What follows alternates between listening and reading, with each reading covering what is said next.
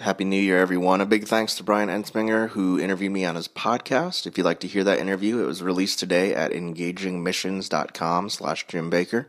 Welcome to any new listeners if you're checking out Doing Ministry Well because of that show.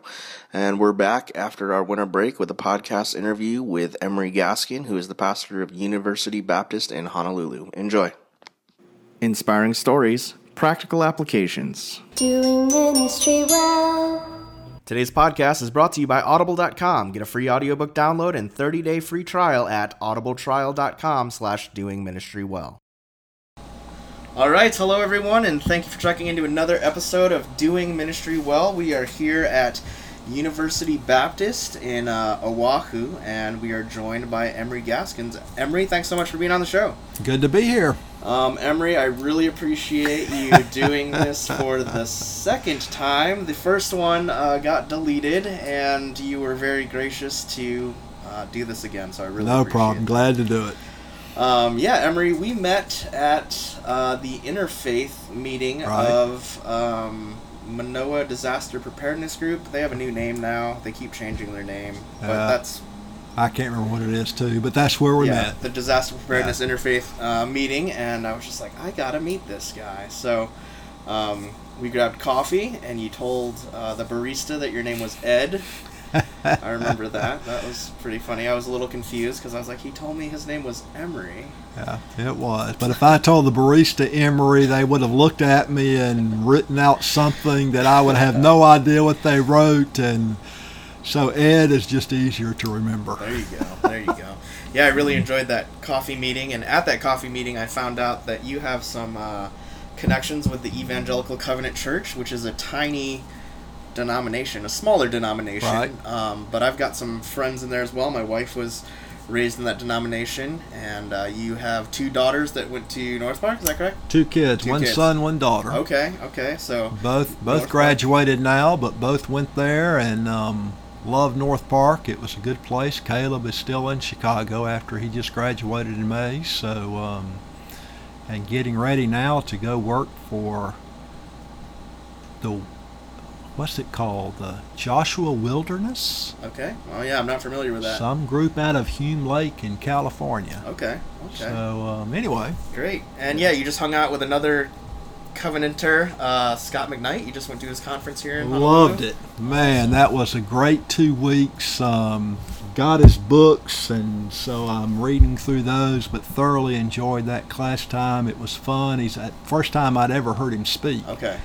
I'd read his books, Blue Parakeet, which he had written, and then I've used some commentaries, but fun in the classroom, and it was great. Good. What was your big takeaway, you feel like, from that conference? The conference was on. It really wasn't a conference. It was part of PAC-RIM University's classes. Okay. So there were a lot of people taking it for credit. Okay. I was there just for the fun of it. Yeah.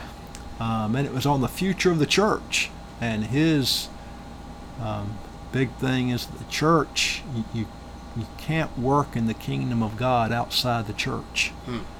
And so he went through the New Testament and talking about the church. He's written a new book called The Fellowship of Difference, how we all are different. So he did a lot of comparisons with the old view of Paul and the new view and where that fits into things. So it was just it was a fun discussion and a fun class. Gave me a lot to think about. Awesome. Yeah. Emery, tell me how long you've been in ministry. I've been in ministry almost 40 years. Okay, wow. Be 40 years next year. All right, excellent. So 39 years. Awesome. And what are you currently doing in ministry?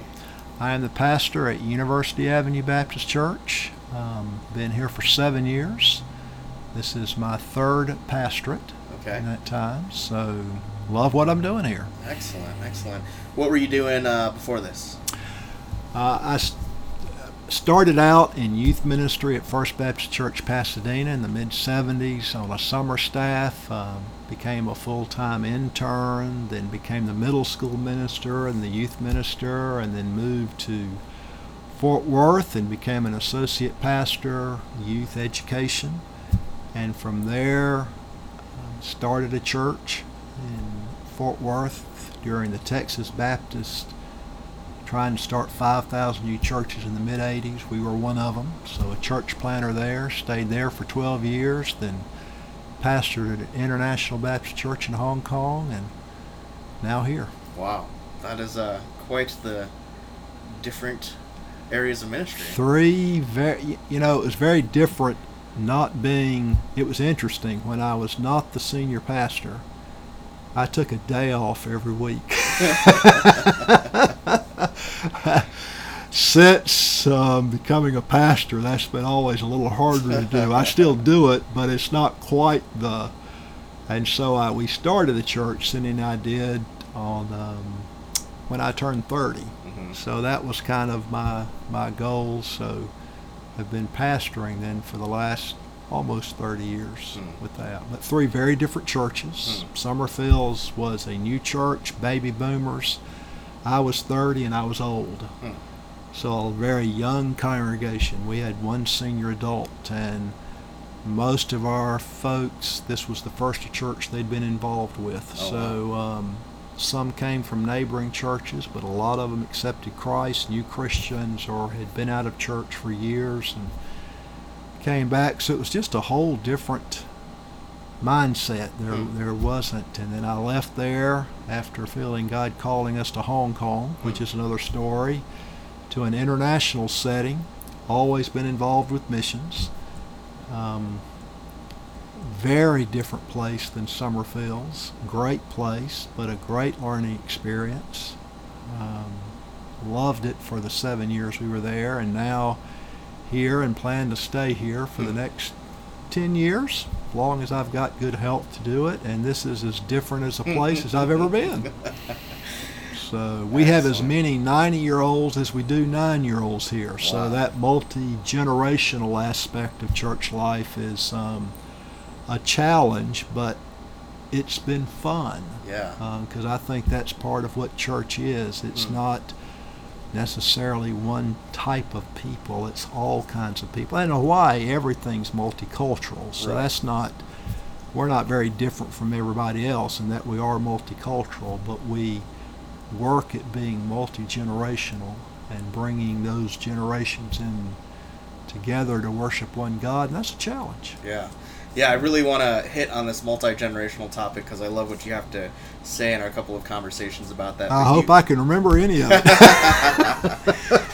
But you mentioned receiving a call to go to Hong Kong, and you said that was an interesting story. I think that a lot of our listeners wonder what does that call look like? What is it?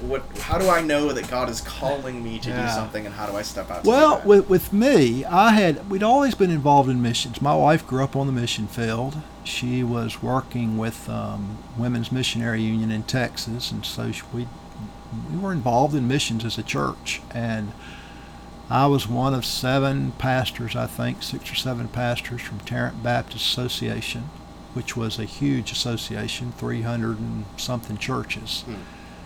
And we were visiting different cities in Asia to see if our association could partner with a city and really, send people there and really make a difference in one city. So we were visiting different cities. Our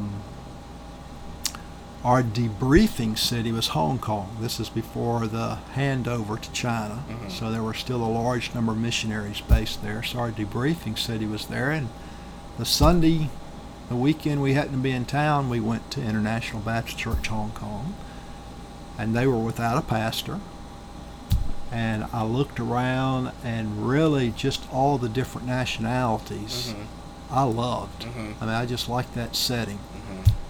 And I never thought about English-speaking churches overseas. I'm slow, so I had never felt a call to be a missionary because I don't do languages. I'm Southern through and through, Southern everything. So languages are not my forte. But an English-speaking church in that climate was interesting. So we finished Asia, and I came back and met the interim pastor, who happened to be from Texas, and we had some connections. He encouraged me to send him my resume, and they began to contact and ask questions because they were talking to a lot of different folks. And a year later, they asked if we wanted to come. So Cindy and I went out there, and I wouldn't have done anything without her approval. She needed to be on board. And for her, it was a Kenyan family in the church that sealed the deal. When she saw their great big African smiles, she said this could be home. Because she'd never been to Asia, had never been. So we moved our 3 little kids there. Youngest was about 4 at the time. The oldest was 9, and had a great time there. It's a great experience. Did you get some pushback from family members moving young kids overseas? We got some, but I am very fortunate. You know, none from Cindy's family. They were missionaries, and they had retired since then. Where were they missionaries? Where were they missionaries? They were in Malawi and Zimbabwe and Bophuthatswana, one of the homelands of South Africa. Okay. And Cindy grew up in what is now Zimbabwe. It was Rhodesia when she was there as a little girl. So absolutely no pushback from them. My mom was heartbroken. Texas was a long ways away, but I was very fortunate in that my parents always encouraged me to do what they felt like God calls. So no guilt or anything else like that a lot of people have to go through. So it was a tough move, but it was a good move. Our kids on their Facebook page, if they ask them, where's your hometown, they say Hong Kong. Wow. And not they were all born in Fort Worth. So they loved it. It was a great experience, and certainly gave us a chance to see a large part of the world and what God was doing in all kinds of different places, which was great. We left Hong Kong and moved back to the South, and closer to family, which was what we needed to be at that time. Cindy's father had died, and my parents were not. My mother was not in great health, and so we were able to be there, but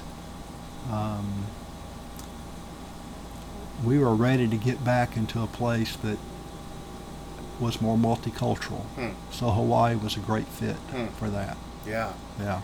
That's awesome. You spoke a little bit about the whole multi-generational thing. What does that look like for you here? Well, we're still trying to figure it out. You know, when I came, they asked me what was my vision for the church, and I said, I don't know. You know, I said, if you need somebody who's got a ready-made vision and, talk to someone else, I said, I don't know this place. And Hawaii is a very different place. So we were a very old church, like a lot of Baptist churches in the area, and we had no children when we came. No preschoolers, some kids, but not very many. A little larger youth group of kids who have grown up, but we were not reaching those kind of families. So the temptation is to focus on that. But maybe it's because of my conversation with parents, with my own parents, or knowing that I'm getting older myself. What do we have a church for even our senior citizens who have given their heart and life to this place, and they know they're not going to be around for the next 20 years for the future of the church, but why make church about everything but them? And so as we were praying and thinking through it, we decided we would go with this concept of oikos, Greek word for household. Cornelius and his oikos gathered around. Paul in Acts 20:20 goes house to house. It's oikos to oikos, not necessarily door to door, but circle of influence to circle of influence. And that's something that children can understand. Their circle of influence. Youth can understand. Senior adults can understand, because it's not seniors reaching seniors, it's seniors reaching their oikos, which could be their kids and grandkids and, all those people like that. So it just broadens the thing to where everybody's included and you're not focusing in on one group. So we've started to try to flesh that out. And of course, music tastes are different. How we learn is different. Our senior adults who have grown up in this church, Sunday school is it. They're not going to go to what we call small groups to save their life. And then for other people, it's different. Right. So we kind of have to look at what works. And because a lot of our members are not from Manoa, that's a weakness that we have. Probably 60 to 70% of the people who come here come from around the island, as far as away as Kaneohe or Ewa Beach, and drive in. So it's not a lot of community here. It makes doing things during the week as a church very difficult because they're not going to fight the traffic to get here in the middle of the week. But it keeps us with the oikos thing. It's not necessarily a neighborhood, although we want to be part of the neighborhood and involved.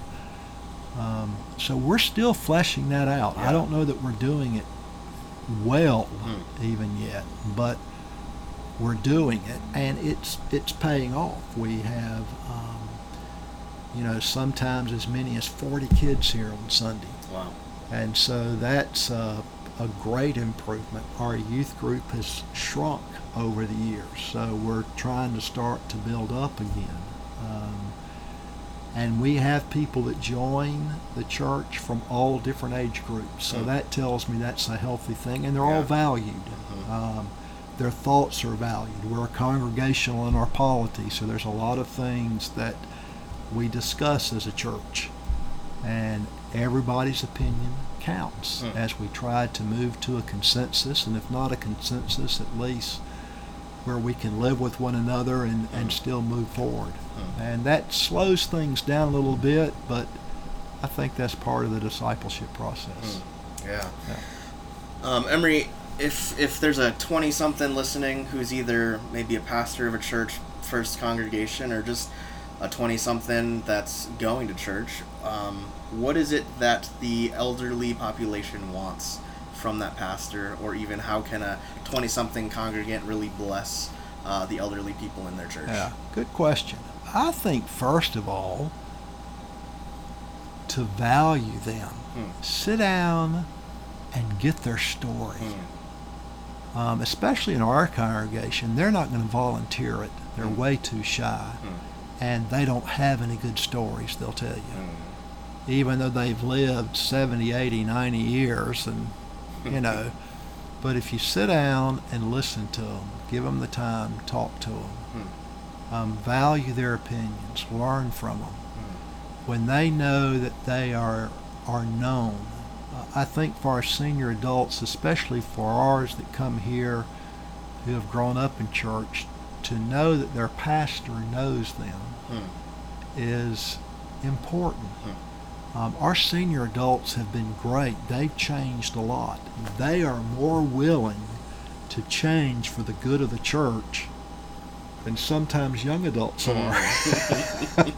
So they're not the ones who they're really, if this is the way we want to go, we're going to do it, but we just try to include them in. So I think just getting to know them, for them to know that you care about them, that you love them, spend time with them, and do it. And that's not been a difficult thing for me to do, because I like people. I am a pastor. I'm a shepherd. So that part of wanting to know people is not it's not like a burden. It can be time consuming sometimes. Love is not convenient. That's part of what makes it love. But I enjoy getting to know people. So it's not like, I got to talk to somebody today and get their story. I enjoy that aspect. I want them to feel like here's a place with all the things that have changed in their lifetime, and the things that change in church in their lifetime, that they're still valued and loved. And so spend time with them. Listen to them. And they've got some great stories. One of my favorite stories here was there was a man here, he was called Papa France, Wayne France, who died maybe, I guess, 4 years ago. But he was a fixture in this church. He was here when it started. He picked up kids in the neighborhood on his flatbed truck, and he put the roofs and built the buildings. And, you know, he was gruff, had a big booming voice, and nobody wanted to mess with him. But he had a heart of gold, a heart of gold. And I asked him to read scripture one time in church, and he said, "I'll read it." And, you know, we had the microphone so he wouldn't have to get up on the stage. And he said, "Before I read scripture," and I'm sitting on the front row, and I thought, oh boy, maybe I shouldn't have done this. I want to tell you something. And he said, "Before this church was, I was." And he gave about a 5-minute history of when this church started in what was called the Termite Mansion. It used to be a building that was right here on the parking lot, and how they started, and how God blessed them, and how God helped build. Just a 5-minute history lesson of this church. And we weren't taping anything at that point. I would have given anything to have it. And then he wasn't reading scripture, he prayed. And then he prayed, and I thought, I don't really need to preach after that. I mean, it was powerful what he did. Just his short, look at how God's been faithful to this church. And 20-year-old, someone like, I can't do that. I don't have that history, but he did, and gave everybody there an appreciation that they have always done things that people said they couldn't do, but they did it. What a great example he was. Wow. What a great example he was. So, you know, and I get uptight about those things. And part of what I've learned to do is just relax. It's God's church. It's not mine. But I'm so grateful for his testimony, and to hear things that he did in the past and how he's helped this church. You know, when I knew him, it was hard to walk around. You know, he didn't have a lot of energy, but he was here. And he was faithful. But just a great testimony. So I love the seniors, and to see what do. And, you know, then you've got the younger folks that God's working and they're trying. I mean, it's great to have that under one roof, one body. Shouldn't say roof, but within a body to do that. So that's good. Yeah, I think a lot of new pastors are just eager to come into church and quickly implement their vision without taking the time to hear the story, hear the history that God's been at work at that church long before they got here. And if you're that kind of person, and I was that kind of person, start a church. But don't come in and split a church with your vision. Wow. Come in and get to know people and say, I'm going to be a pastor. And if you come to Hawaii, I can promise you it will not go near as fast as you think it should go. Get over it. Get over it. And just love people. You know, it took me a while to realize, you know, as a pastor, you come in and you see what needs to happen in the church, and you think, well, this is why God sent me. You know, one of the great lessons I think I've learned here, and I said, I sent you here to straighten you out. Wow. More than for you to straighten the church out, because I want you to love people. No matter what. Just love them. And that's been a great gift to me. That God's done in my own life, to where it really is God's church. And I still have a vision. We're still moving forward, but it can be fluid, and we're going to do it with the people who are here. You know, some people may choose to leave, but not many. We're going to move forward. It's going to be slower because we're congregational. Live with it. But we're going to do it as a family.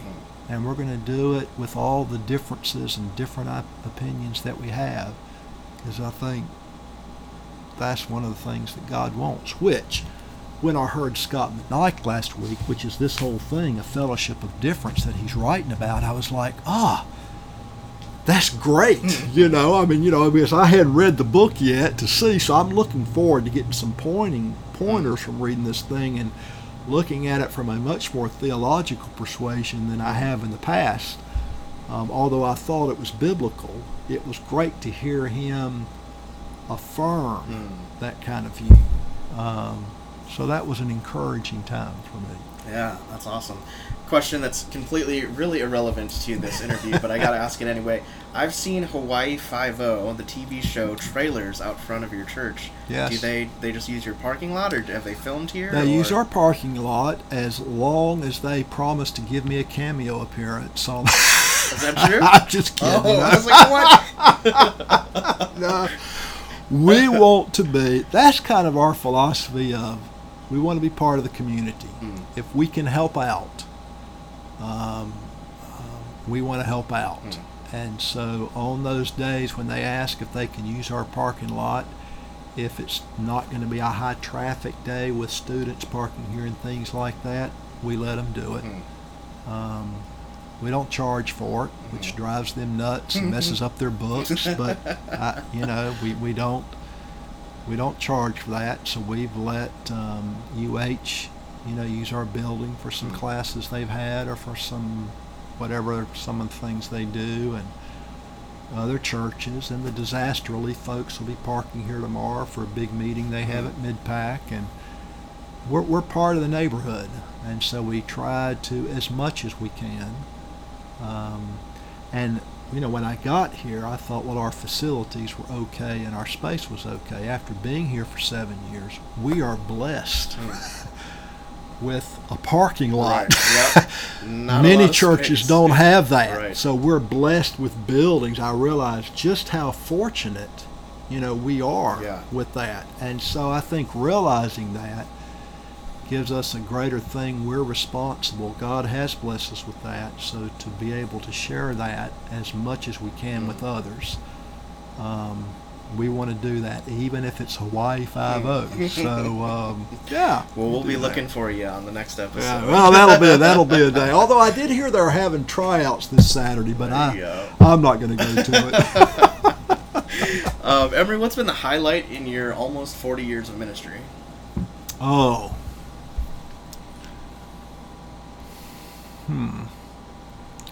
I think, every church has been unique.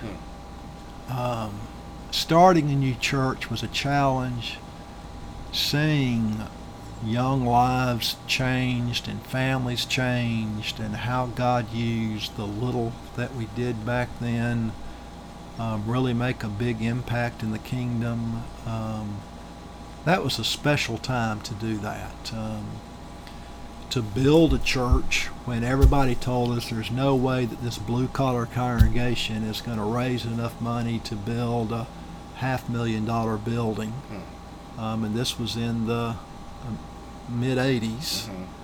And, it was a blue-collar church. And we did. Wow. People pulled it. It was just absolutely incredible. So that was a great time, great experience. Still have friends from that many years ago that we keep in touch with.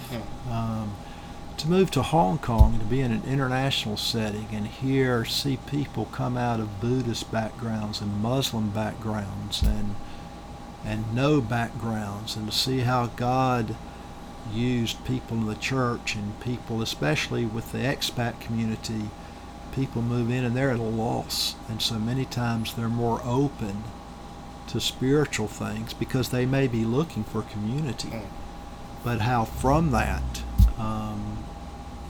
they may discover who Christ is, and it changes. And for some of them it was tough because they changed, they were in that community, and then they go back home, and some have fallen away, some have stuck with it.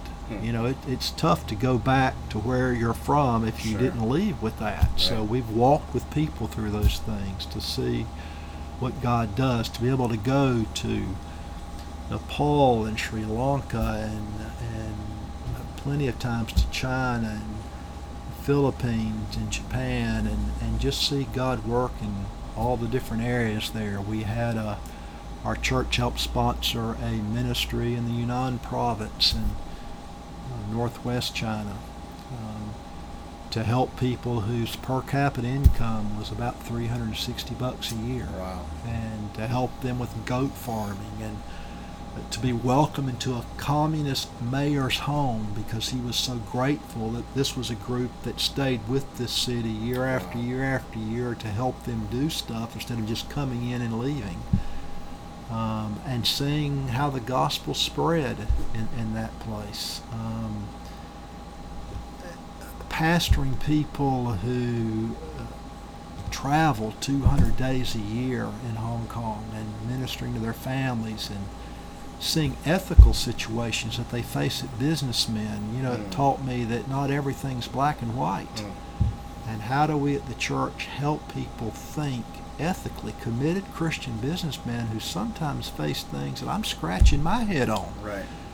And if they come to church and just hear a right, wrong, without a real struggle, it kind of leaves them out of their real world.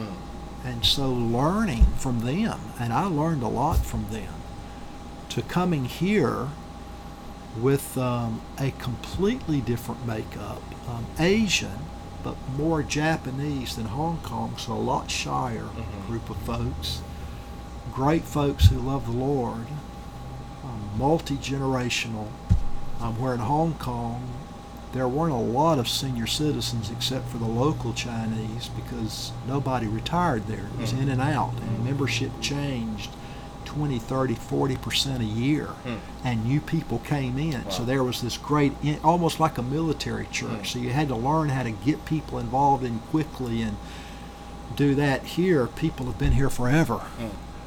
Completely different setting. So I think 3 very different churches, 3 great experiences. If anything, they've all expanded me to where I see more of what God's doing, and has stretched me. There's never been a boring moment, because I don't know that I felt equipped for either one of those. Maybe starting a church because I took a course in seminary. Yeah. But from going to Hong Kong and coming here, I don't know that I was equipped for it. It's been learning. And I think if I had started here, I probably would have ruined this place. So to come when I was a little bit older, God was gracious to the church and to me. Because I realized it's not going to be on my timetable. It doesn't have to be. It really is God's church. I need to rest in that and still have a vision and still move us forward. So great experiences at all 3 places. Great, they have shaped who I am, and I would not be who I am without those 3 groups. And then, the 10 years before that as associate pastors for different folks definitely shaped time at Haltom Road and Pasadena. People I still keep up with from both of those churches definitely shaped who I am. So it's hard to pick out one place. It's been a great experience at all those places. That's awesome. Yeah. On the flip side of that, what's been your biggest struggle in ministry, and how have you overcome that? Well, I think you probably already hinted at it. My biggest struggle is me. I remember a quote by Bill Hybels. Don't remember what book it was in. Maybe it was in an article in Leadership Journal, but he said, "The way I was doing the work of God was destroying the work of God in me." Say it again. The way I was doing the work of God was destroying the work of God within me. And I read that, I don't know, 20 years ago. I don't know how old that quote is, but I'm an old guy, and Hybels is old. He's not the young whippersnapper he was years ago. But that stuck with me. I remember times in ministry, especially at Summerfield's first church, when things didn't always go as planned. we had to buy land before we met in the school, and then we bought land on the Mary-Ju thoroughfare, and a year after we bought it, the city changed its mind, and we were in the middle of nowhere, and instead of being in a school for a year, it was 5 years in the school before we moved, and on and on and on. And it wasn't what Rick Warren said would happen. You know, things grow, and, you know, and that was the beginning of all that kind of stuff, and everybody was going to be a Rick Warren, and I wasn't. I can't remember the name of the book now. Saving Ministry from the Success Syndrome or something was a book I can remember reading that just helped me realize to just take a deep breath, know my own limitations. Liberating Ministry from the Success Syndrome, that's what it was. So I think there's always been things about me. I'm impatient. I want my own way. And I can be stubborn. I hope I've learned to be nicer and stubborn, especially if I think it's what God wants, but also not just on my timetable. So, but the way to slow down, to take a Sabbath, to not work 7 days a week. I have great relationship with my kids, and I think one of the things that I did well as a pastor and a parent was that I was a participant in my children's life. And we did not, when we were at Summerfields, all of our kids were born there, and I let the church know right then, which wasn't a big deal because for them, most of them, I said, you know, don't ever tell my kids not to do something because they're the pastor's kid. If they're not to do something, it's because they're not supposed to do something. Don't blame it on them being a pastor. I told the church at Hong Kong this and church here because I didn't want my kids to be under that pressure, you know, to do that. And all of our kids as adults at this point are following the Lord on their own and struggling to make faith their own. They believe some things differently than I do, and I keep telling them that that's okay. If you live long enough, you'll think just like me about everything. But to let them struggle. So I think, you know, Cindy and I have, we've been good parents in the ministry, and our kids are not estranged from the church. They love the church. Even though one is struggling with that right now, I think, and we let them struggle. But not working 7 days a week, not getting stressed out when you don't get your way. You know, and I've done that at Summerfields. I was ready to do away with all of our Bible study stuff. I couldn't get enough workers, discouraged, and so I met with the leadership council and said, let's just do away with it. And every one of them said, we don't think that's a good idea. And I said, well, pray about it for a month. We'll come back again. And of course, as I prayed about it, I realized they were all right, that I was reacting, not trying to plan something. And it was great because they would have followed me. They said, if you think in a month we need to do this, we'll do exactly what you say because we respect you and you're a pastor. I was so glad I listened to them. But it wasn't the easiest thing for me to do because I was wrong.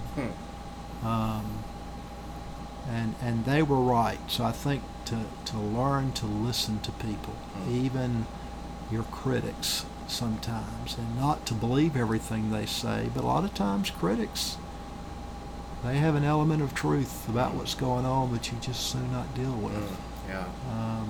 And now I have no idea where I'm going with this because I don't remember the question, but anyway. You mentioned your just having a Sabbath day, a rest day. What is your ideal day of rest look like? Oh, my ideal day of rest is probably reading. I like to read. Reading refreshes me. So on my Sabbath, I may take The Kingdom Conspiracy by Scott McKnight and go to a coffee shop and read for 3 or 4 hours, or go down to the beach. My wife and I like to read. So many times we read the same books and discuss them and do that. Here, I can drive around the island. I can take a short hike. And so if Cindy's off work at the same time, we'll do that together. So for me, that's a fun day of rest. I like to do a day of relaxation, of just sitting around doing nothing, doesn't do much. I may need to do that if I'm tired, but it doesn't do much to refresh me. So I enjoy reading. So I've always got something to read, and reading good books or magazine articles, catching up, stimulates my mind, and for me that works. Yeah, that's good. Emery, if you had to share 3 practical tips with our listeners on how to do ministry well, what would those 3 tips be? Okay, 3 tips. Slow down. The end of the world isn't going to come next week. We live in a very fast-paced society. One of the things, I can't remember which book it was in, but Ortberg, who was asking Dallas Willard what he needed to do to save his spiritual life, Willard said, ruthlessly eliminate hurry in your life. And Ortberg's response was, okay, got that down, what's the next one? And that was it. That was the only thing. Do that one thing, because hurriedness, busyness, saps the spiritual life. I see this at church. One of the greatest challenges the church has in discipleship is just getting the time. And it's true for my own life. I plan way too much in a day with no margin time. No time to be able to think and create. That's why I think a Sabbath is so important, but not just the Sabbath, a lifestyle. So slow down, take a Sabbath, plan on accomplishing. Don't be lazy. You can go the other way and just not ever do anything.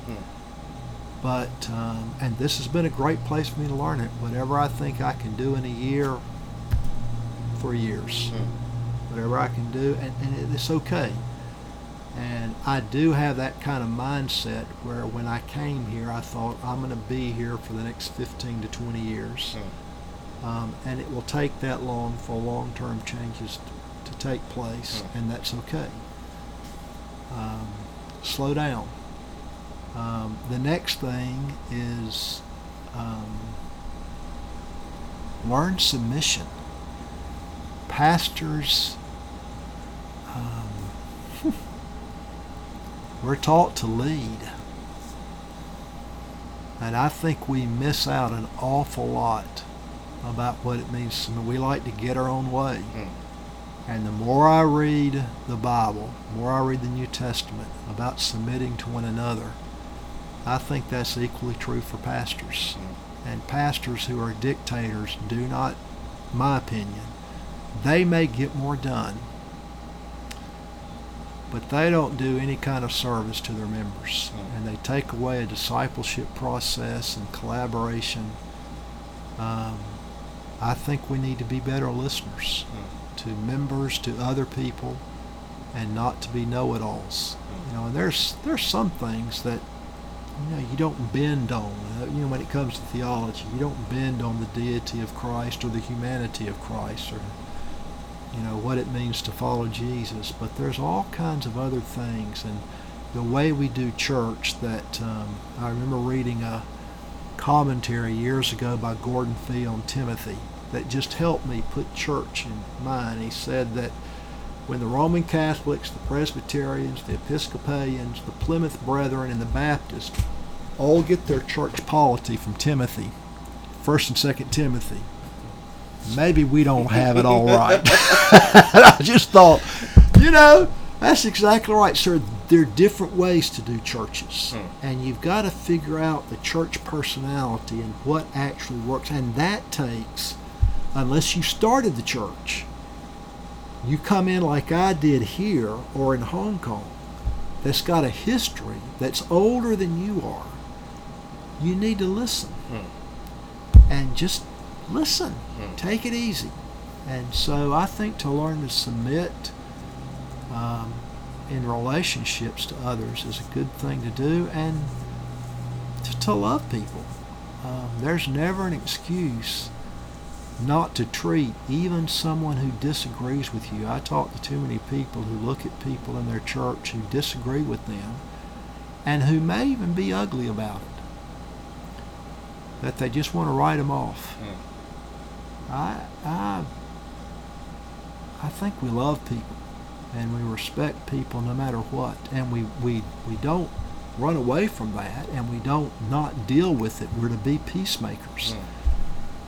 But we genuinely love people through the whole thing and care about what happens to them, and not, the old joke of this church would be okay if 4 or 5 people died.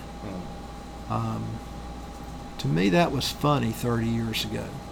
It's just not funny anymore, because I think too many people hear that and they don't take it seriously, but they do in the way they write off people. Love folks. It's God's church. It's not yours. And so not anything earth-shattering. Those are good though. Slow down, learn submission, and listen, and then love everyone. Those are really good. Can you talk to us a little bit about that conflict? Because I don't think you can do ministry without personal conflict that gets nasty sometimes. What is the real key to loving those people that seem to be attacking you? Yeah, I think you sit down with them. You try to have one-on-one conversation. If that doesn't work, take somebody. People usually, and I've not had a huge struggle with that here. I don't think anybody here has ever treated me ugly at all. We may have had disagreements, but no one's ever treated me ugly. But even when someone disagrees, I think work at listening to them. Why do you disagree? You may realize that, okay, they're just coming from a whole different perspective than you, and I can appreciate that perspective.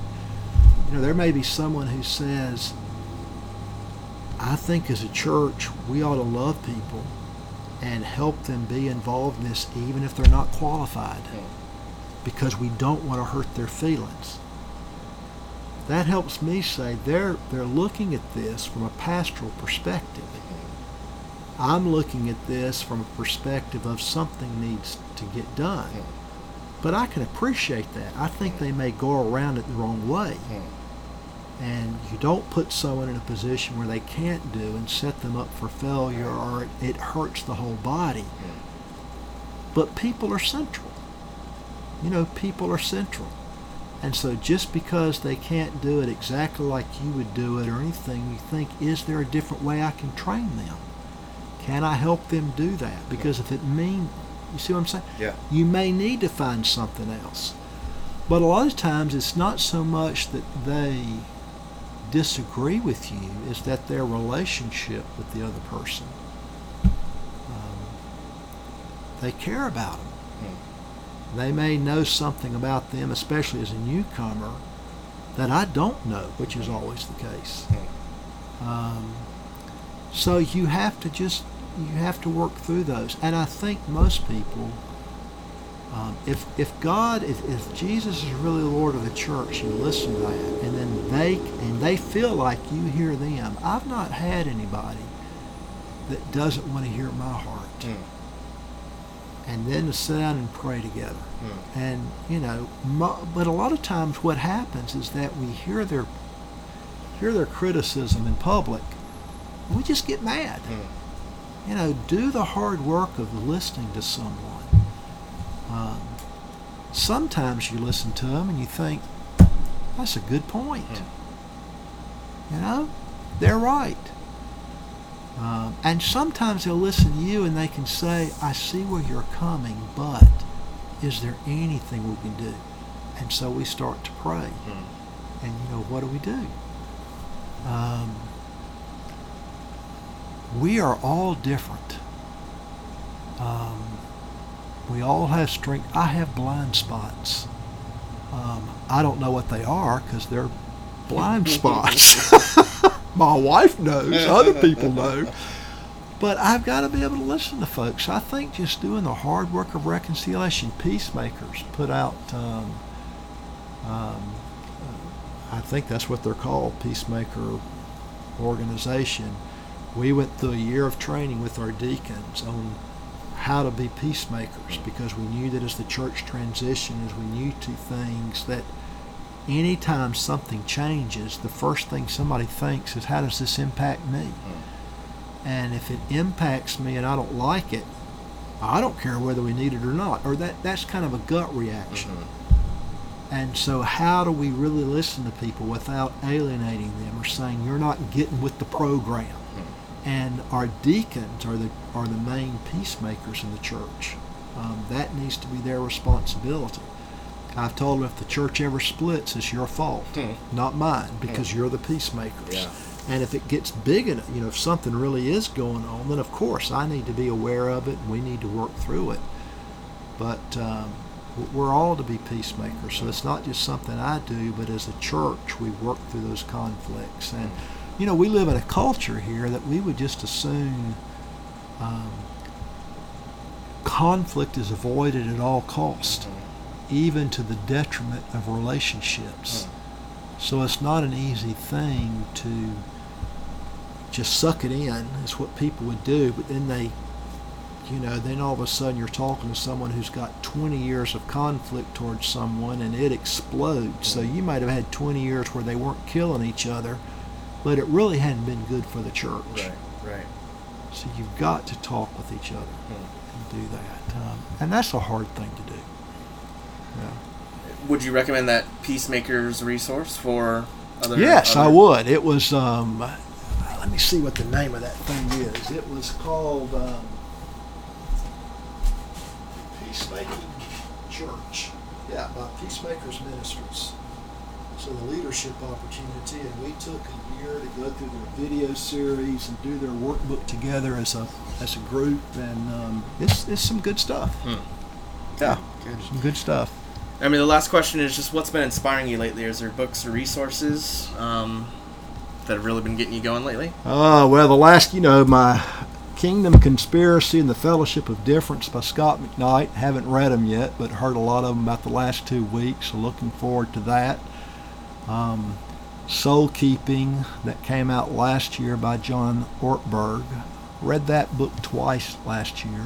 What's the premise Once of by that? myself and once with my wife. Okay. Soul Keeping. Soul Keeping, okay. Yeah, John Ortberg. A great book on keeping, of being whole. The whole concept of salvation is it's not just getting to heaven, it's a wholeness, and how that actually works. So he's a great author. He kind of takes Dallas Willard stuff and makes it for the common folk, and it's a lot of book about his relationship with Dallas. He wrote it after Dallas died, I think. But it's a great book. I love reading N.T. Wright, Scott McKnight. Enjoy doing that kind of stuff. Yeah, so those would be some books I could highly. Emotional Healthy Leadership. It's been another book in the last couple of years I've read that was good, by Pete Cicero, or I don't know what his last name. Assembly of God pastor out of New York City, and some very good stuff with that. Awesome. Yeah. Emery, which interview do you think was better? The first one that we did that I deleted, or this one? Yeah, I have no idea. I don't remember what I did in the first interview. So, although I did take notes with that one, I think my 3 points were the same. Past that, I'm not sure. So, I don't know. Well, Emery, I really appreciate you taking the time. Would you just close us out by praying for our listeners? I'll do it. Father, we come before you, and we thank you for your call in our lives and your call to ministry. Remind us that you have called us, but it is your kingdom that we are all about. And I pray that you would continue to equip us. I thank you for your mercy in our lives, and make us the shepherds the leaders, the pastors, the servants to others that you are to us, and that you were to your disciples and to those around you, that the kingdom of God may increase.